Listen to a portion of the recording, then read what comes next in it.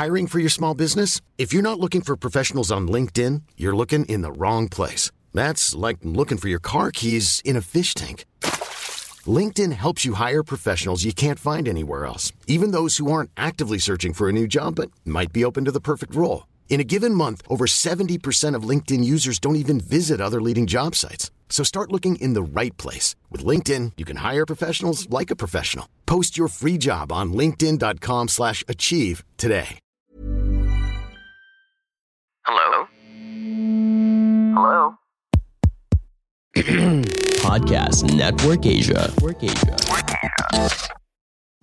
Pag-aayos ng ekonomiya natin, inaalis yung asawa ko, magkakapamilya kami, buo kami, but then this happened. That slogan of VP Lenny's campaign has really been life-changing for a lot of people. Amaya si girl, parang si Marie Rivera, parang tayo, lumaki yan sa isla, parang Spanish. Hello mga kapitbahay, this is Yudes. This is Ina. This is Sari. And y'all are listening to...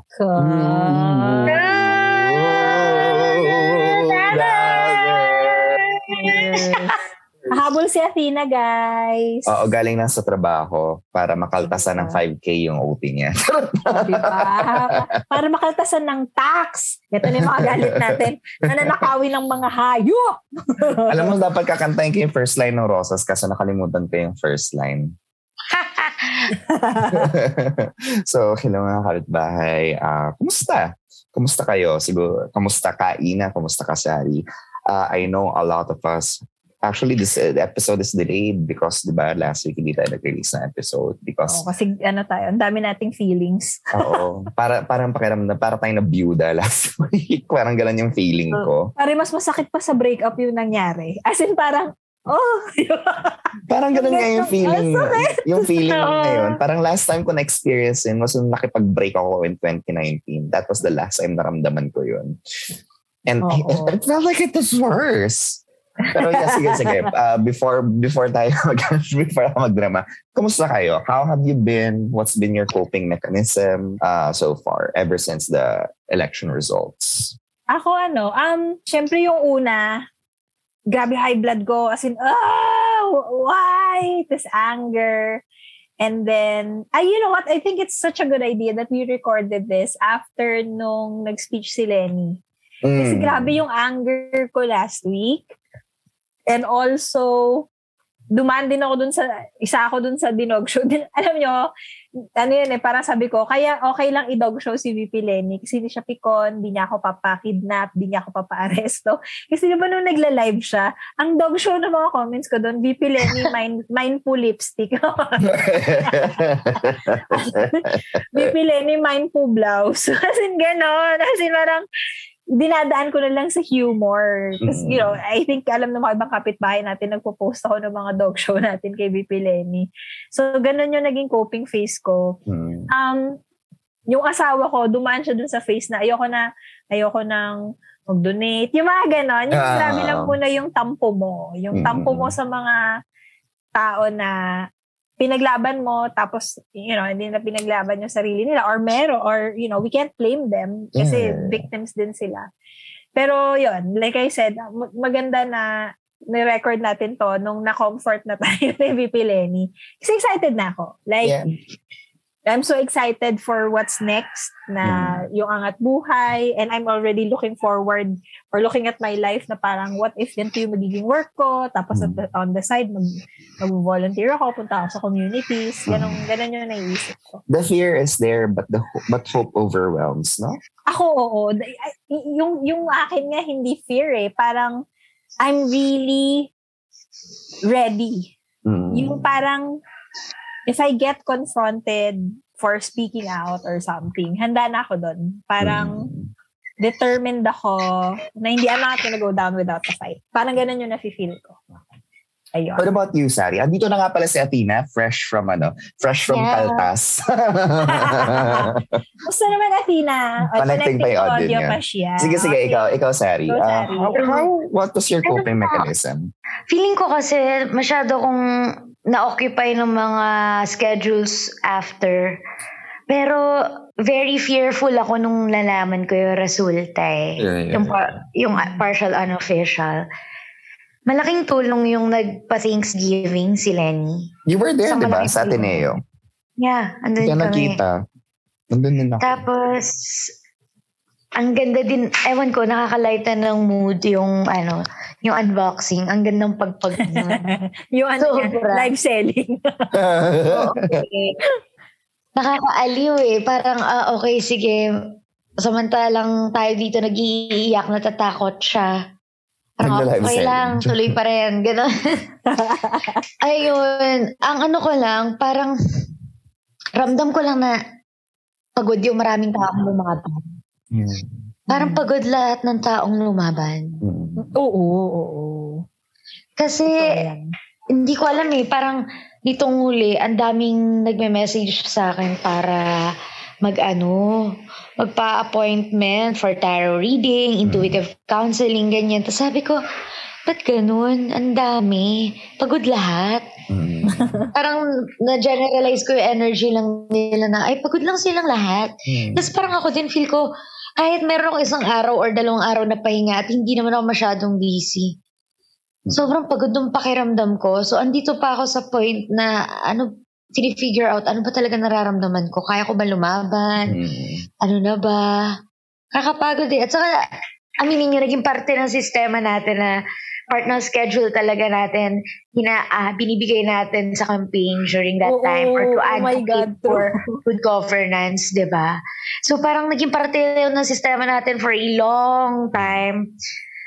Naging habit na natin na maghanap ng ganap na pwede nating maparticipatan. So, nung nawala lahat yun, parang, ano na ulit yung next kong gagawin? Kailan ba magsa-start yung angat buhay na yan? Parang, kasi BP, nababakante ako eh. July 1, di ba? BP, galangin mo naman yung schedule. Charot.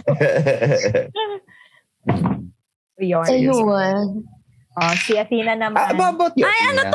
Wait lang. I'm so lost. But ako agad? Ano yun? Oy, hindi ikaw agad. Kanina pa kami sumasagot dito. Ano yung... hindi ko tanong.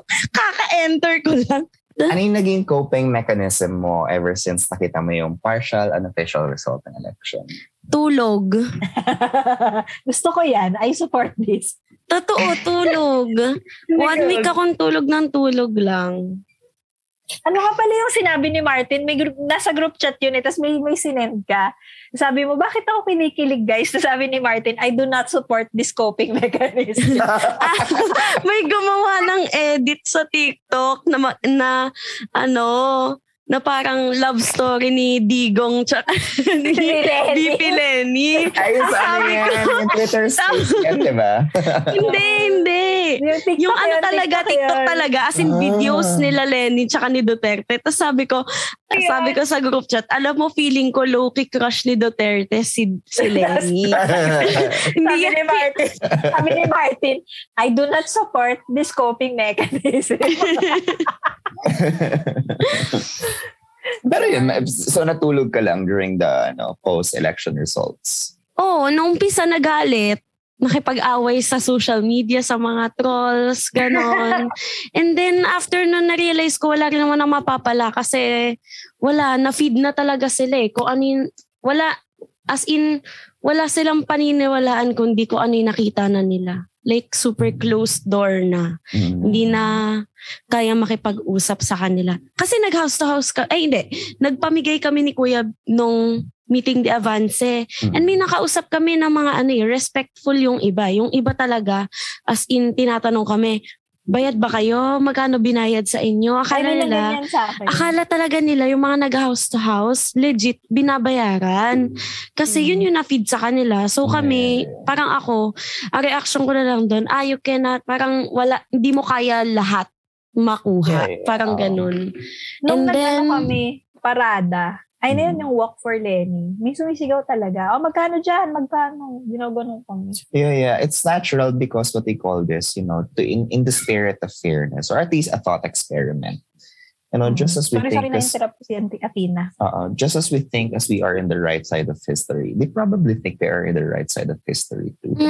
And I think we need to be, what they call this, we need to be wary of our next steps, and at the same time, the way we think about ourselves as, supporters of the Rosas movement, because, that's what evil is, diba? The definition of evil is the idea of evil is, whatever you do is justified because it is in the name of a greater cause or the good cause, diba? And for a lot of people now, we're thinking that we are on the right cause and we're in the good cause. And it's a dangerous slope because it's so very easy to also fall prey in the same mechanisms or in the same kind of violence that, that the other camp is also perpetuating or has already employed in their years of, doing this. So I think magandang now na nagkakaroon tayo I think understandably lahat tayo nagkaroon talaga nagdabda tayo during the first few days of the election. Gaya nga na nakwento ko kanina kay Ina, this will be the first Christmas that I will be spending, Christmas and New Year that I might be spending alone, diba? How much of that is cause of dabda? Hindi ko alam, pero papanindigan natin to kasi ang dami kong I have to say, ang dami kong... Hindi mo pwede kainin yung mga sinabi mo. Ang dami kong nabitawan ng mga salita nung gabing yun na kailangan ko panindigan. Because, baka the next time magsabi ako ng mga ganong salita is hindi na seryosohin ng pamilya ko.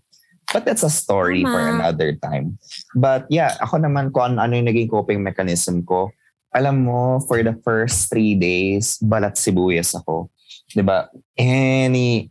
For the first time, I think this is the most I've cried in years. Nung nakita ko yung partial election result, ma'am, gumawa talaga ako. Hindi ko ma-explain. Radical yung ngawa ko nung gabi. Ganon kalala yung sigaw ko nung umiiyak ako.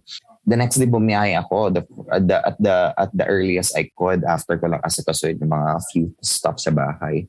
Bumiyahe ako. Tapos ma'am, every time makakita ko ng pink, iiyak ako. Every time na yung Spotify ko naka-shuffle, di ba? Tangina, nag-shuffle yung Rosas ni Nika Del Rosario. Tangina, umiyak ako. Nag-shuffle siya dun sa para mabuhay singers version. Umiyak na naman ako. Ma'am, promise, anything and everything would make me cry at that time until finally when I got here sa Manila. I think in the succeeding days, parang grabe, sobrang numb ko lang and sobrang fearful ko of anything. Ma'am, there was an incident. Nasa bus ako, di ba? Yung katabi ko kasi bagets, yung para pabalik ng school. I don't know kung... Okay, nasa bus siya. And then that's the end of the story. Hello. Nasa bus, hello. Yun? Saan ako naputol? Nasa bus ka, tapos... Nasa bus ako, tapos yung katabi ko, bagets, na siguro pabalik sa school. Di ko alamin, nag-face-to-face na pala ngayon.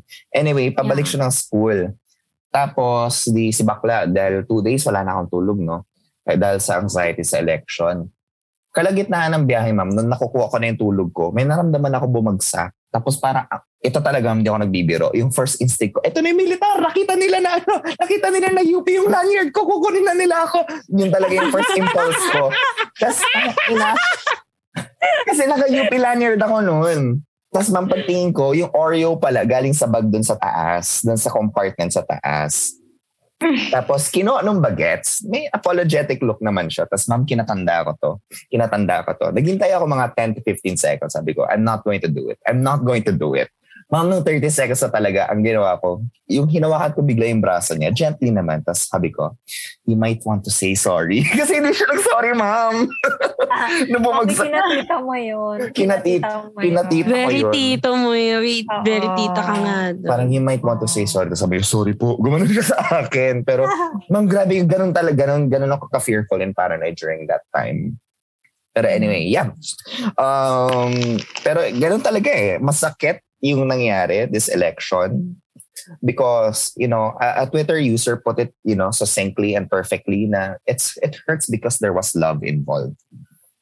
And I think that's the reason why every one of us is hurting with the results. Come what, whatever the results is, diba? Hello?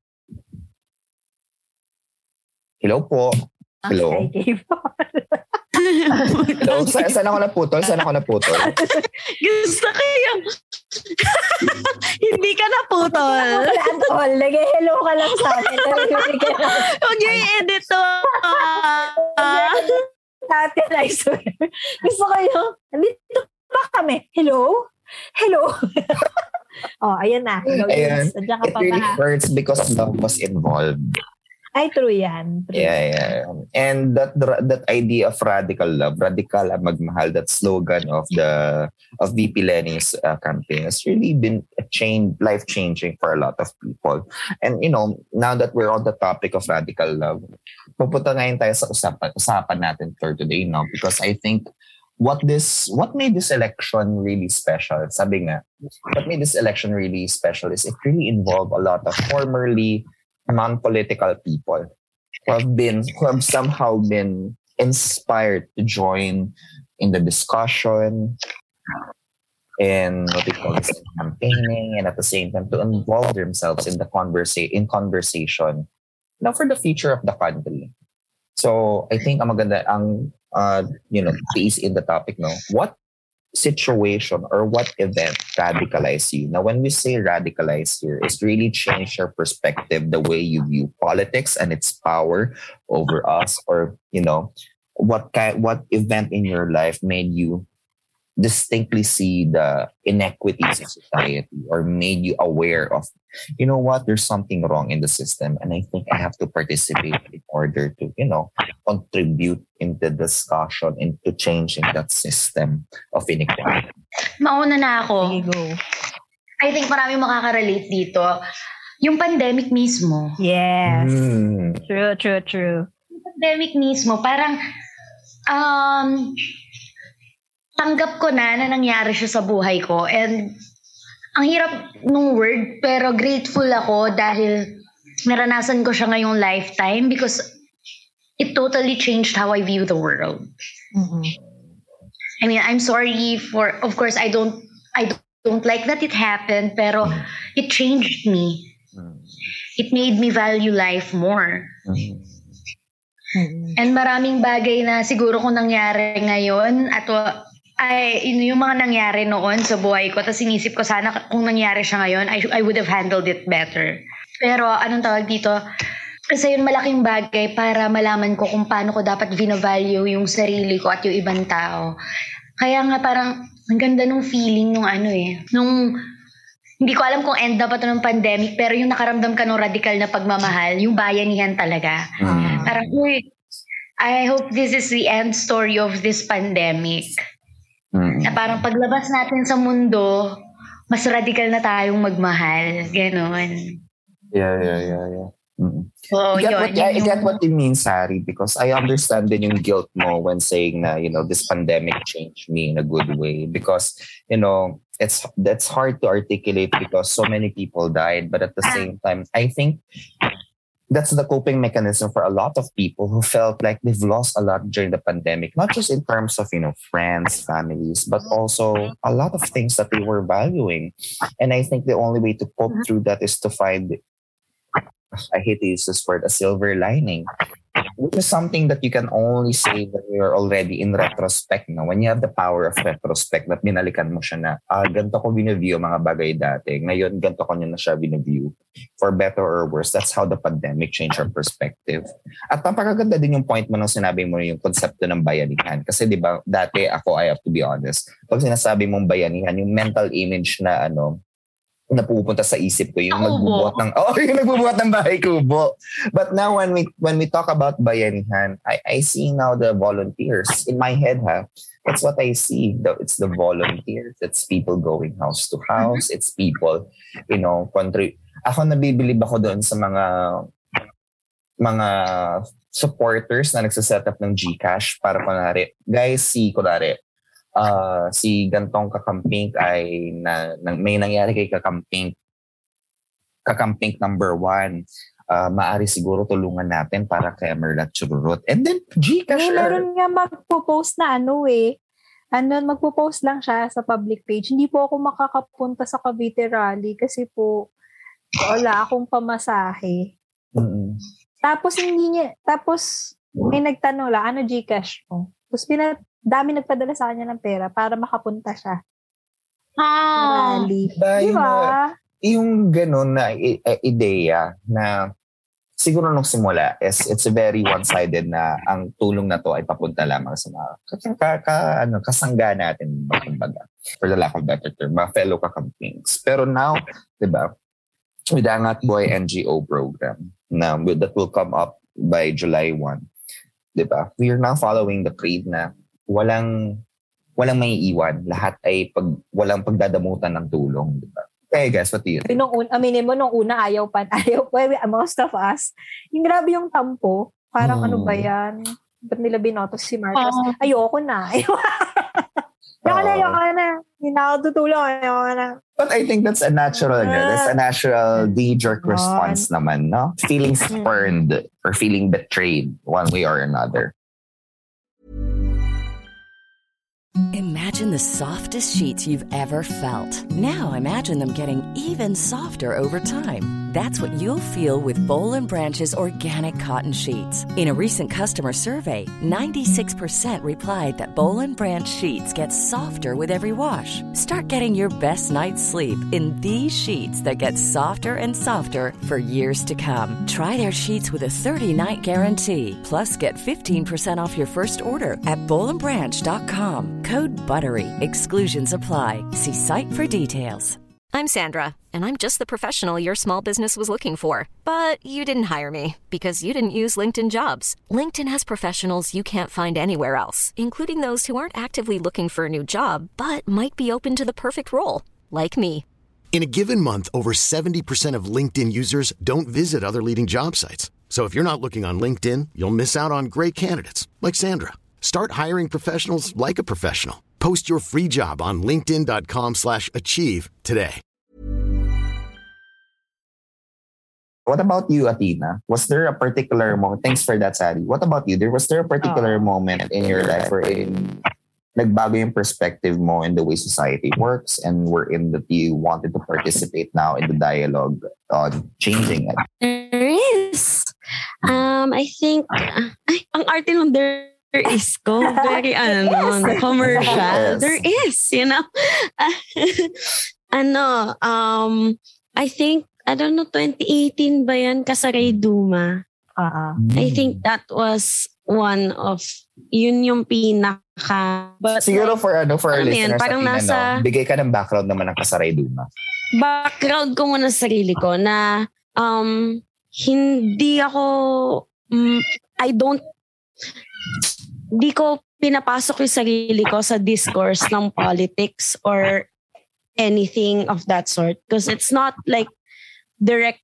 I mean, at that time, I think iniisip ko na it isn't directly affecting me. Mm-hmm. So, very apolitical approach, diba? From Duterte supporter to apolitical. Oh, diba? Grabe naman ako. Oh my gosh. Double whammy ka doon, Athena. It's a journey. What a journey has been. So to give you a background, guys, mga listeners namin, ang Kasaray Duma is, I think we talked about yung sa mga lumads and like, para siyang, it's a play about indigenous peoples na ninanakawan ng teritoryo. Parang gustong kunin ng gobyerno yung lupa nila para gawing parang trash bin, ganun. Oo. Tapos, may nilalabanan silang at the same time na habang nilalabanan nila yung gobyerno na yun, meron ding paparating na bagyo, yung nasa prophecy nila, yung tinatawag nila sigwa. In the process of that, oh my God, ano nangyari? Nawala ba si Yudes? Kuya Yudes? Nawala ako. Okay. Wait, so anong part? Ulitin mo na lang yung as a baby third.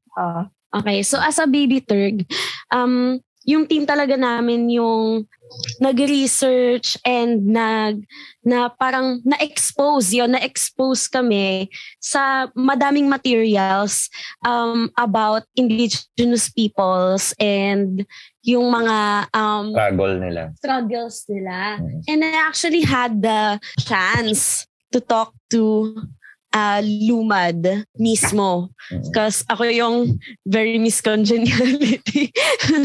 So, kasi sobrang stress ko nung sabi ko, Athena, ikaw na kumausap sa mga tao kasi ayoko silang sungitan. And wala silang ginawang masama. Ako lang yung masamang tao dito. Ikaw na kumausap. Ayun. So, nakausap ko sila and like, yung struggle nila naging real for me.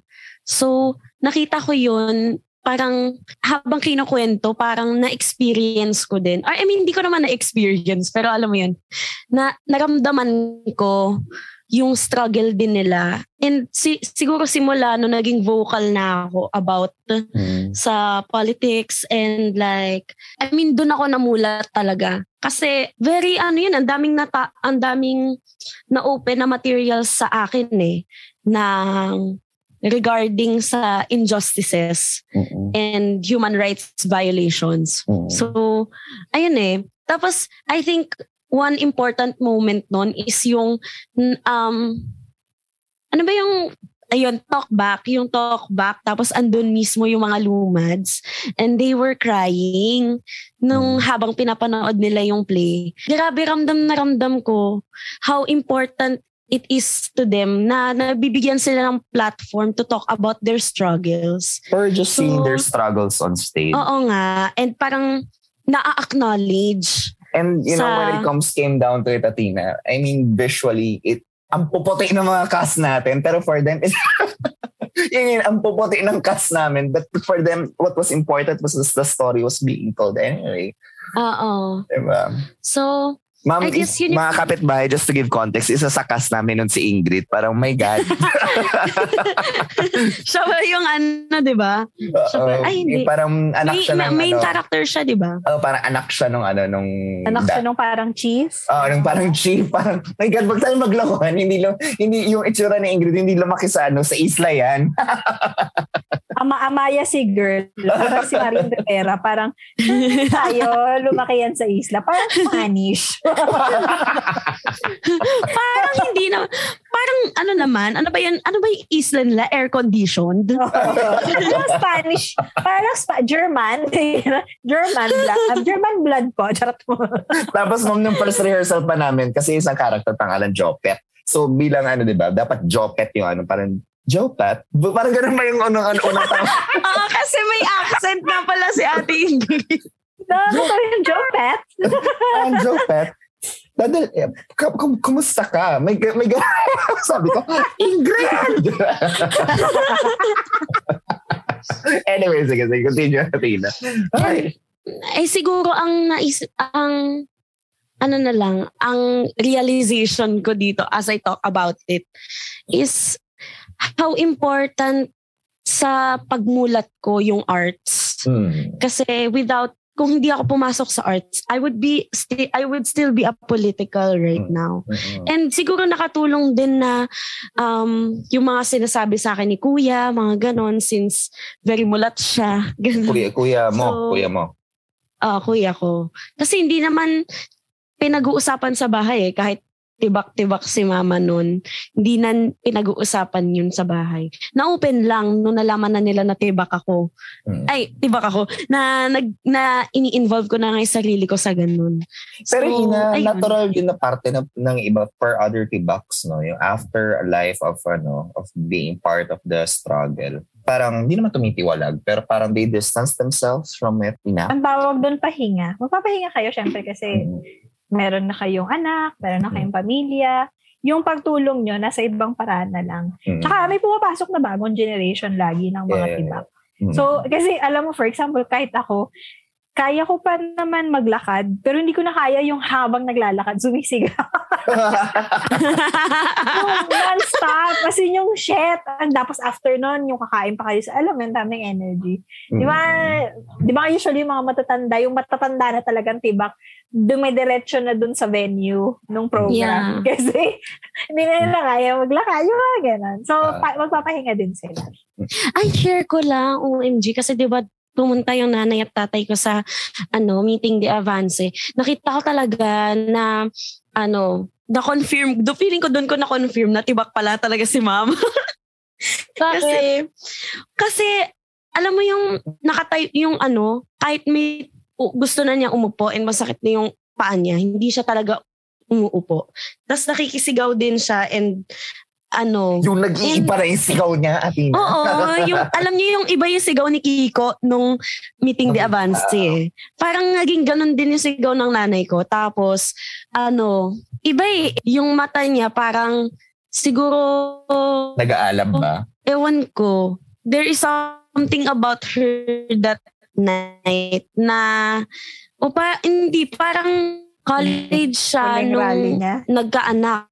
Ay, talaga? So, okay. Alam mo yun, mid being tibak, na force siya into familyhood. Parenthood pala, parenthood. So, I guess yun yung nagpamulat sa, yun yung one moment. Well, bukod sa pandemic din. Pandemic, feeling ko naman mulat na ako nun. Kasi very vocal na talaga me. How about you, Athena? Ina, kamusta? Yung mo, paano ka na mula? Nakwento ko na ata to. I don't know if I just keep telling the same story again and again. Pero, well, because we're pressed for time, no?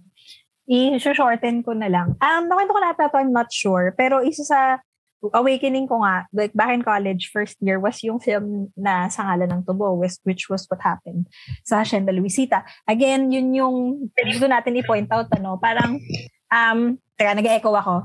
Okay, hindi na.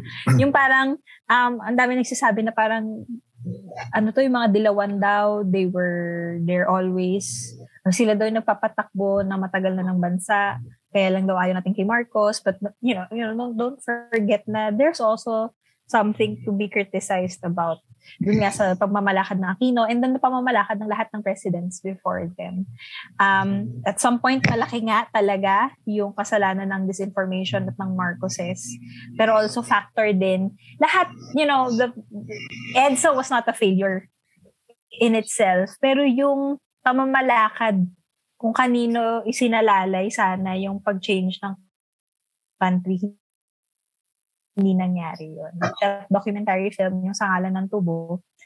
Yung, kasi on the ground yung mga tao noon nung nangyari yung massacre. So that changed me. And then naging active ako sa, socio-political orgs sa university. Ngayon namang pandemic, yung nangyari na, and unfortunately, but because it was a pandemic and it was a private hospital, meaning it's hospital made for profit, hindi siya public hospital. Ang dami nangyari. Tapos we ended up, parang nilagyan na siya ng gamot, tapos we were made to stay in the ER. Ang daming hiningi. Tapos we couldn't, hindi namin kailangan ma-confine siya. Tapos tinanong ko, so, bakit kailan siya i-confine para magamit ko yung PhilHealth ko? If we stay here sa ER, hindi namin pwede gamitin yung PhilHealth niya? No, because there's a rule daw na ganyan-ganyan. Imagine mo nilagyan lang siya ng dextrose doon sa ER. We left the ER, he was not cured. Nothing happened. I ended up paying 18,000 pesos for that. And I was so mad. I was so mad, not at the doctors, obviously it's not their fault, but it's a system that's designed to murder us. Simple things like these. Karapatan natin yon. Na-imagine mo, tas doon ako yun yung sinasabi ko sa asawa ko na naiiyak ako kasi na lang tayo na, we consider ourselves middle class or lower middle class na at some point we can still afford this. Na you can afford it, pero putang ina, that's really, really large money na okay, fine. If worst comes to worst, I can pay a hospital 18,000 pesos. But I cannot accept that I paid the hospital 18,000 pesos for nothing. As in for nothing. Because there were so many things that were charged to me. I understand it was COVID. Pero dun na, parang grabe yung galit ko na parang kung ako, I was so helpless because ito yung rules ng hospital because there was no public hospital that I could turn to that could help us immediately. Bakit? Alam mo yun, what more yung mga tao na, imagine mo, parang dati sumasakay ako ng pedicab, sabi ng pedicab driver, ma'am, bibilisan ko kasi gusto kong madami akong maisakay ngayong gabi. Sabi ko, bakit? PGH na to sabi niya na sa PGH yung misis ko manganganak na kulang pa ako ng mga 20,000 pesos. Grabe yung sakit nung ganon. Sakit and pandemic na to pesos. Oo. Tapos sinabi ko nga sa kanya, kuya, alam mo yung website ni BP Lenny, ganyan-ganyan. Gusto ko siyang tulungan that night, pero parang mas determined siya na magpadyak or maghanap ng ibang means.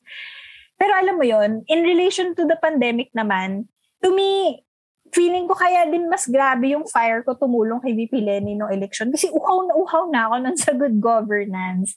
And uhaw na ako na, imagine mo yung what she could do with Angat Buhay and then she had these things that she could give people when they were sick.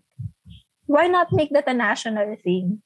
I don't know kasi meron tayong mga konting kapitbahay na naka-follow sa akin sa Instagram. Pinost ko yun, yung video, nung sinabi ni Lenny, hinahain ko ang sarili ko sa pagtakbo bilang Pangulo.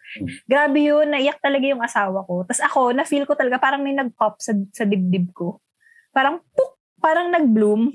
Kasi hain, the word paghain, it means that you have a choice. She's not directly napiliin and I felt really hopeful. And I was really hopeful. Kasi when you say radical, it's radical. It's complete systemic change. I know radical means a lot of things to many people. Pero, alam mo yon, yung moving the bar towards that I was so hopeful. That's why feeling ko grabe yung durog. Nung nakita ko status ng friend ko, good governance na, naging bato pa. Naiyak ako doon. Sabi ko, tangina ko nga. Parang, we could have had that. She is our presidential thought guy. Presidential thought guy ko yun si Lenny. Na parang, good governance na nga. Naging bato pa. Alam mo yung, I was looking forward to a future na pag, at some point, pag nasimula na yung pag-aayos ng ekonomiya natin, hindi naaalis yung asawa ko, magkakapamilya kami, buo kami, but then, this happened. And you're just looking forward to, moving forward, you're nangangamba ka. But at the same time, I don't want to put myself there. Parang, shit, natatakot lang ako. Parang ganon. So anyway, yun yung akin. Parang, it's a series of things. And yung pinaka-direct na nangyari sa akin was that unfortunate thing na nung pandemic, hindi ko mapagamot yung asawa ko. Kasi ang dami, alam mo, bakit hindi to libre? But then eventually, we did end up going to PGH and they helped us a lot. So doon ako nagalit na parang, why did we even think of going to a for-profit hospital? I'm not mad. Alam mo yun, I'm not mad. I know that that's what they do. That's their hustle. They are a hospital. They need the profit to help, their patients. But the thing is, we deserve a good healthcare system na hindi ako kailangan desperately umasa sa ganun. Yeah. So, di ba? I mean, we do. I mean, compared to America, we do have a public healthcare system. But ito na ba yun? Yeah. Diba? We can have more. So, yarn. Ikaw, go. Mga kapitbahay, alis lang muna ako at mayroon akong online rehearsal. Love you all. Kitang kabuhayan. Break a leg, Sari. Ingat. Love. Sige, go, Yudes. Ako siguro two things. One is just, what really woke me up doon sa inequities in how we judge people. I remember, I think I was in my first year college nito and my mom came to visit me. At ako, at that time, nung bumisita si mommy, ako, parang, dahil kami lang naman yung magkikita, nakapagbahay lang ako, tapos sabi niya, pupunta tayo ng samahan mo ako mag-mall mamaya, kasama natin yung tita mo. So akala ko, nung sinabi niya mag-mall, in my head, SM San Lazaro lang. Alam mo yun? Kasi yun yung pinakamalapit sa bahay nun . And then dumating yung tita ko, sabi ko, tara na, saan ba natin kikitahin si tita? Sa sa mismong San Lazaro na. And then susunduin tayo. Sabi ko, okay, magka-car tayo papunta doon. Tapos pagdating namin, dumating na si tita, greetings and everything. And then nung nagda-drive na, pansin ko, parang hindi pa puntang SM San Lazaro itong pupuntahan namin. Kinidnap ka, Char? Saan ka pupunta? Ma'am, dinala kami sa Rockwell. Nag-Rockwell kami. Alam mo, carry lang naman sa akin yung Rockwell. Alam mo yun. Pero, ma'am, yung damitan ko kasi ng San Lazaro Gaming lang. Does that make sense? San Lazaro Gaming lang. As in, Quiapo shorts, tapos yung chinelas ko. Parang pa yata yun, yung fake Nike pa yata yung chinelas ko doon. Bikey. Parang ganon. Basta parang fake tag siya. Kasi parang binili ko lang yun kasi baha sa UST at one point. Wala akong makitang tsinelas. Bumili na lang ako sa tabi. So, isipin, ganun yung itsura ko, samantalang si mommy at saka si tita, nakapang talaga, panglabas. Tapos then muna namin sa Rockwell.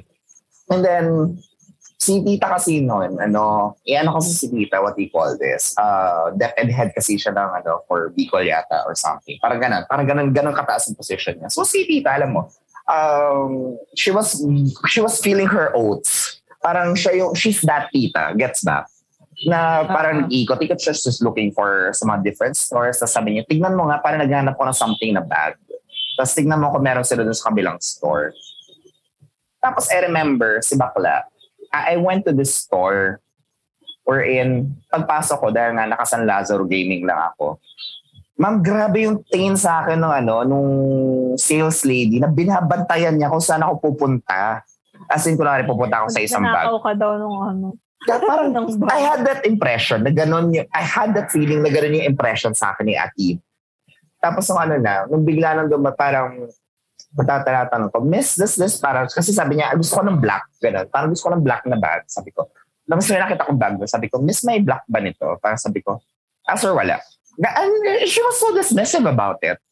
And sabi ko, talaga, sige, parang, then, sumunod na yung tita ko. And then, nung pagkita niya doon sa tita ko, parang tinanong niya, sabi ko, tita, parang ito, kasi hindi siya black. Tapos tinanong niya, is there a black? May black ba dito? Tapos sabi ni ate sales lady, tingnan ko po sa likod, ma'am. Yun yung sinabi ni ate sales lady. It was my, what do you call that? It was, what do you call that film? Yung kay, Julia Roberts. Richard Gere. That was my Pretty Woman moment. Without the clap back.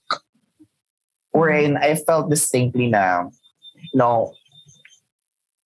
I knew for a fact that I was privileged, but I always felt like I could get away with it. Alam mo yun. But then at that time, it even, because, I speak English well enough, those kinds of things. But it was even at that time, grabe, parang, and napaka-bourgeois nung awakening ko rin. Pero that was, to me, nag-mark sa akin yung moment na yun, okay, it's one of the things that you could easily people judge you by your appearance. It's one thing to easily accept in theory. Alam mo yun. We know it's a fact. But when it's something that happened to you, it's a different thing entirely. And it kind of changes the way you see things. And it didn't help that I was studying in UST, where in your entrance to the university, kahit student ka na, is determined by how you dress. Parang you cannot enter the library kung ripped jeans ang suot mo. Have I told that story na? There was this one time na pumunta ako sa UST, tapos parang sabi ko, walang coffee shop na bukas or wala akong mapahanapan kung saan ako pwede mag-aaral. Sabi ko, sa library na lang ako. And then di ako pinapasok dahil ripped jeans yung suot ko. And that was crazy. And then that was I think that was the beginning of the onset of the topic. Okay, there's something wrong by which we judge things. And it's not a lot, compared to other people's awakening story, but that's how I started, as someone who grew up in the province in the relative comfort of my privilege. Now, we weren't rich, but by province standards, we were already, we had it good. So, that was the first time I was experiencing those things. And then the second one was, we were doing, it was something very similar, to what I experienced dun sa Rockwell or whatever mall that was. We were doing an event for this project. And then I had yung umaasikaso sa amin na ate, yung coordinator ng hotel, was a marites. Medyo marites. Medyo may pagka-Karen siya. Kasi basically, yung technical requirements ng setup required us na magkumpone sa loob ng mismong venue. And then it turns out na, and they agreed on paper, I had an email trail proving that, we can do that inside because there are hotels that doesn't allow that. Hindi yan part ng policy nila when they rent. When they allow you to rent yung mga function halls nila. And then I was explained, and then nag-aaway na kami. We were in a disagreement na, how do we find a solution for this? And then yung technical director namin, yung sabi niya, which was this very old man na parang sabi niya, he was just like yung posture niya was this Japanese old man na. Parang ganun na yung dating niya. Yung he was hunched and he was small and you didn't think that he shouldn't be working now. Parang kumbaga, ang ginagawa na lang talaga niya is kumbaga parang he oversees while younger and bigger people do the work for him. Na parang sabi niya sa akin, imagine I was 21 at that time or 20 or 21. Sabi niya, sir, sabi niya, I've been all around the country, doing events like this. Sabi niya, matagal ko na po itong ginagawa, saan na po ako nakapunta. At ako po, ang suggestion ko po ay ganito. Dahil nagawa na po namin yan sa name of a hotel na mas mahigpit po ang policies kesa dito. At pumayag naman sila dahil nakita naman nila na walang damage na mangyayari. And then nung ina-explain niya, sige po, baka pwede po natin sabihin yan sa sa coordinator natin, sa hotel coordinator natin. And then, nung kausap ko yung hotel coordinator, she was very curt, she was very polite sa akin. Tapos ang kausap niya na yung matanda. He's yung matanda. He explained yung situation or he explained yung parang work around doon sa situation namin in the most polite way. Parang the way he talked to me na, imagine this, sabihin natin mga 64-year-old or late 50s, mga 58, 59, just early 60s old man explaining na, ma'am, ito po yung naisip po namin para po And then, ay hindi po, keme, chuchu. Ganun yung reply ni ate. And then it broke my heart na this very, very polite, hardworking old man is being dismissed thoroughly for his years of experience niya. His politeness is being dismissed outright just because, hindi siya umi-Ingles, hindi siya katulad ko na magsalita. And then, I had to cut in na parang, kunwari lang for the purpose of this story, parang, Ivy, we've been at this for hours, with all due respect.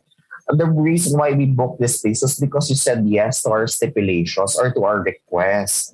And now, we're honoring the best we could, what you're telling us now. And this very polite gentleman is telling how we can do this. And all you've been giving us is no and an attitude.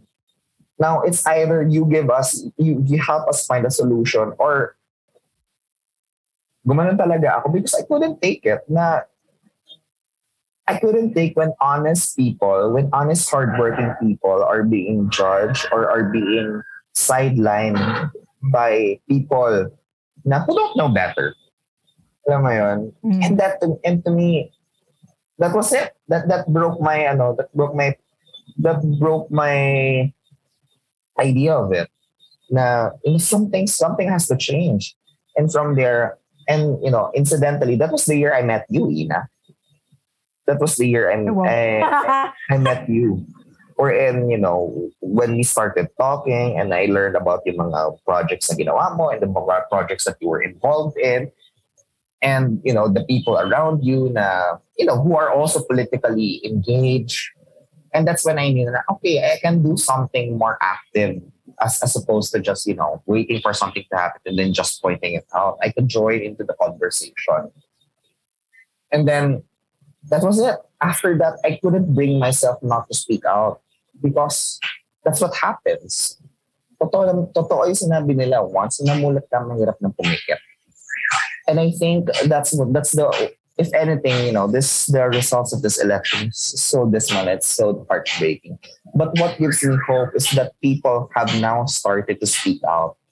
People that I've seen before that who could care less whenever something comes up, whenever an anomaly in governance come up, and they would just say, I don't need to speak out. That doesn't concern me. And they're now speaking out. Mm-hmm. But at the same time, there's a trade-off there. There's also those people I was also similarly heartbroken. Parang, grabe, for all your education, for all the Bible quotes that you're posting, for all that, yung mga messages of hope, yung mga viral videos na pinopost mo about being human, about honesty, you're also the first person now who's also saying, let this person lead us. Mm-hmm. Education is not really just the answer to this. Of course, education plays a huge role in the fight for disinformation. But at the same time, we have to start imbibing the things that we talk about, honesty, integrity. These are not things that should be lip service. It's something that I said before, and I'm going to say it again. And I think that's what the Thanksgiving party gave for a lot of people. Parang kumbaga, pinagpag niya tayo dun sa galit natin na parang radical na pagmamahal ay hindi lang yung konsepto ng buhay ngayong eleksyon ay during the campaign period. It is something that we need to start imbibing.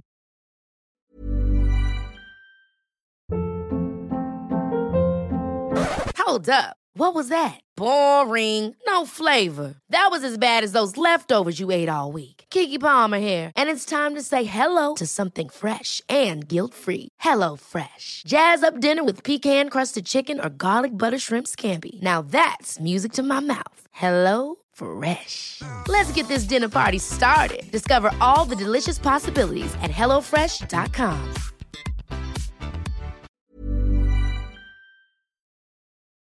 Ako yun yung thankful ako, I think, for VP Lenny. But meron din akong fears about it. Like, radical love doesn't stop here, giving and helping. Radical love means fighting. Yes. Of course. Fighting for and speaking out for these people. So, I understand na maraming nagsasabi na it doesn't mean it's only parang it doesn't mean magpo-protesta lang tayo because that's what other people are fearful about na. Ibig sabihin ba nito, we always have to go to every protest, ganyan. No, because there are many ways to fight for radical change. Yun nga, yung pagbibigay or, yung pagtutulong sa paglalabi ng mga ibang batas or supporting or speaking out when people or when the House passes very radical laws. Yeah. Because I think yun yung fear ko na yung radical love, right now we're on a high. Pero, to get to the radical love era, it's really, fighting. Yeah. For other people.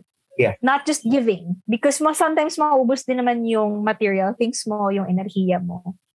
But, giving yourself to causes that are, that concern others. Yeah. I think that's now what we need to negotiate as a group, or as people. We've seen what we can do, or now it's now up to us to find now how else can we contribute aside from just simply joining protests. I think tama kayo na we have to find your specific niche natin wherein we fit in well, wherein our powers to be in full use. Diba? Pero guys, I would highly encourage, because you know what? Spilling on the streets and showing them that we are outside their echo chamber is also a good thing. Yeah. Definitely. Mass movement is a good thing. Yeah. To show them na nandito kami. We exist. We're not people online.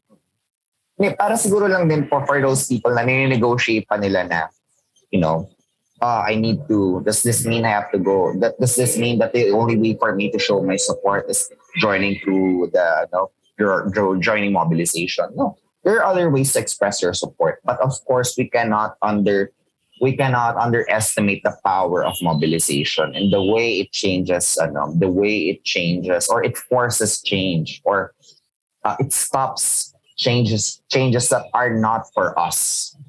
Alam mo yun? So, ganun bagay. Napakaraming, for better or worse, this election has brought out the best and the worst out of us. I think that's the thing. But it's worth mentioning you said the worst. Yeah, I have to say, the worst parts of me also came out of this election. I'm not going to wash my hands and say that no, I've been the best supporter of the Rosas movement. I've had my moments then wherein I couldn't temper my emotions, and I had to say mean things to people. But I guess that's part of it. That's part and parcel of loving, of being part of something that you believe in. Things get really heated. And I think the best thing to do moving forward is to learn from it and to do better.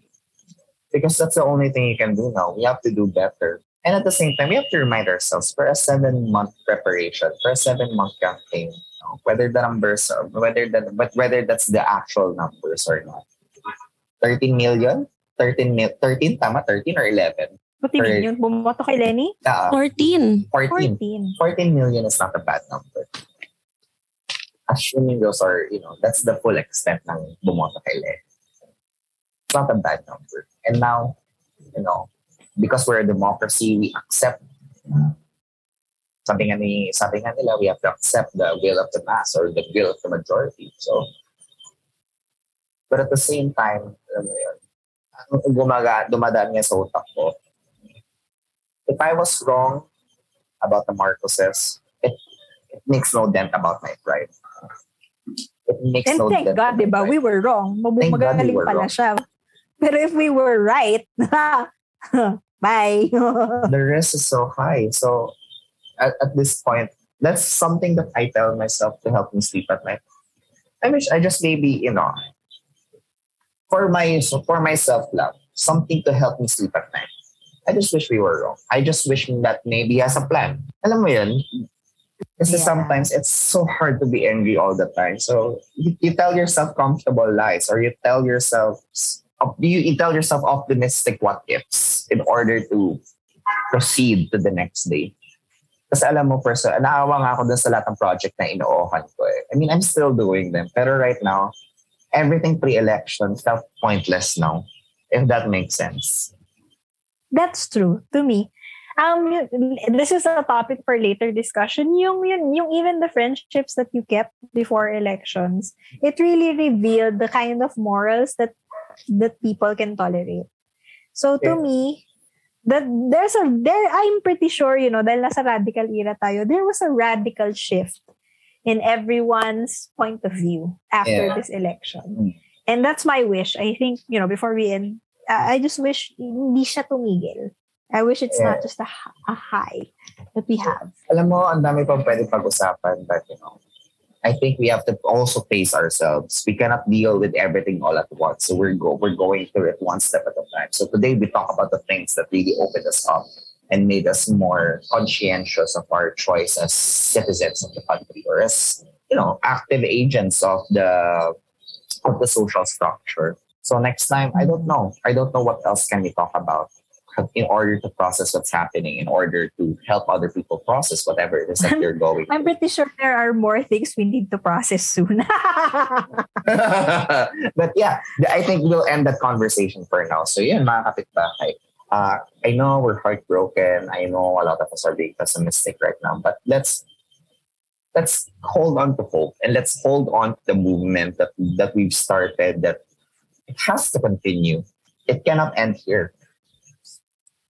Sabi nga sana, di ba? Malayo pa ang umaga.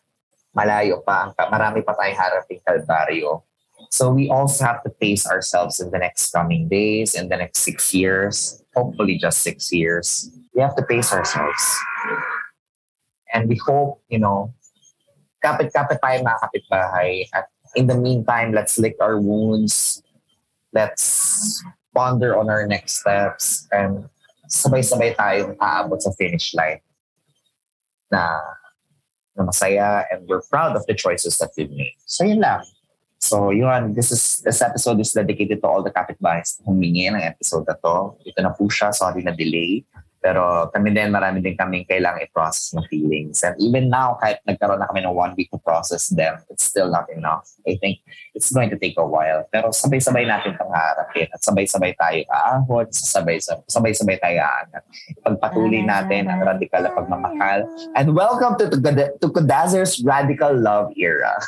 Yes. Tama! So, na-radicalize kami dati. Mas naging radical pa kami. Cheers! Very healthy, I would have to say, yung pagiging radicalized natin ngayon.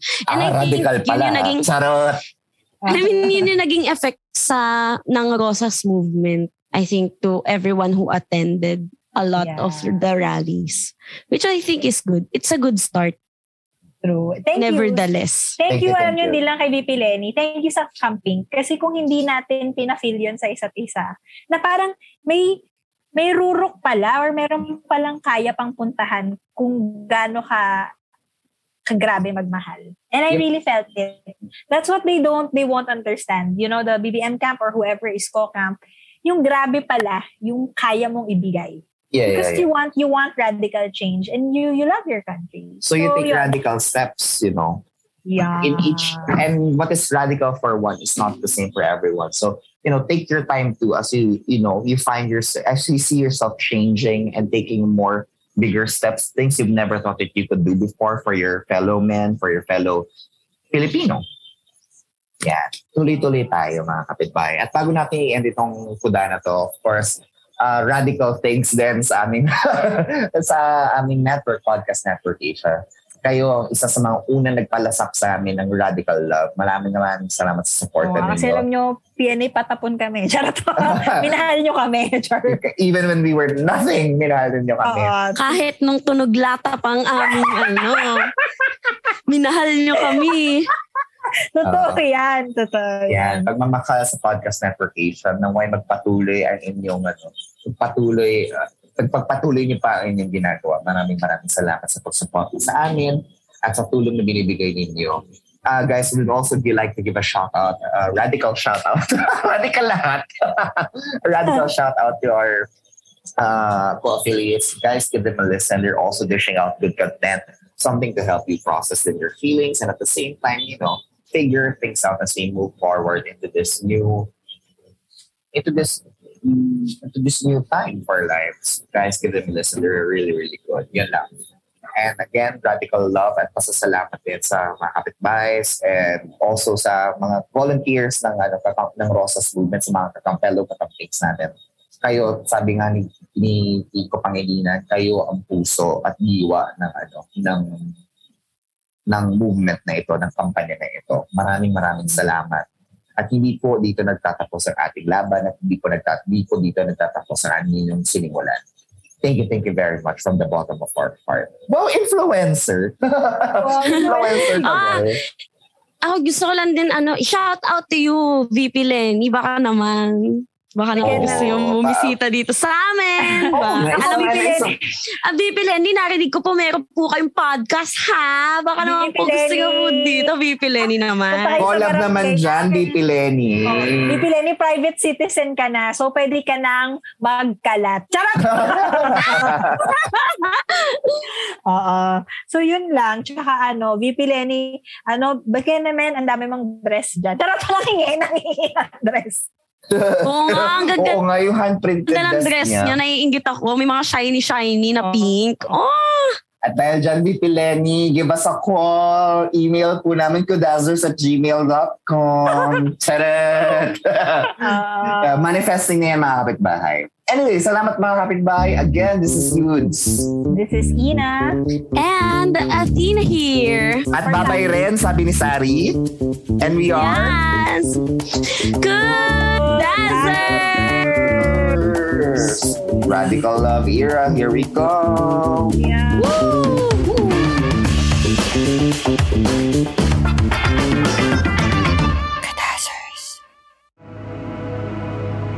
The views and opinions expressed by the podcast creators, hosts, and guests do not necessarily reflect the official policy and position of Podcast Network Asia, the hosts of the program, or other programs of the network. Any content provided by the people on the podcast are of their own opinion and are not intended to malign any religion, ethnic group, club, organization, company, individual, or anyone or anything.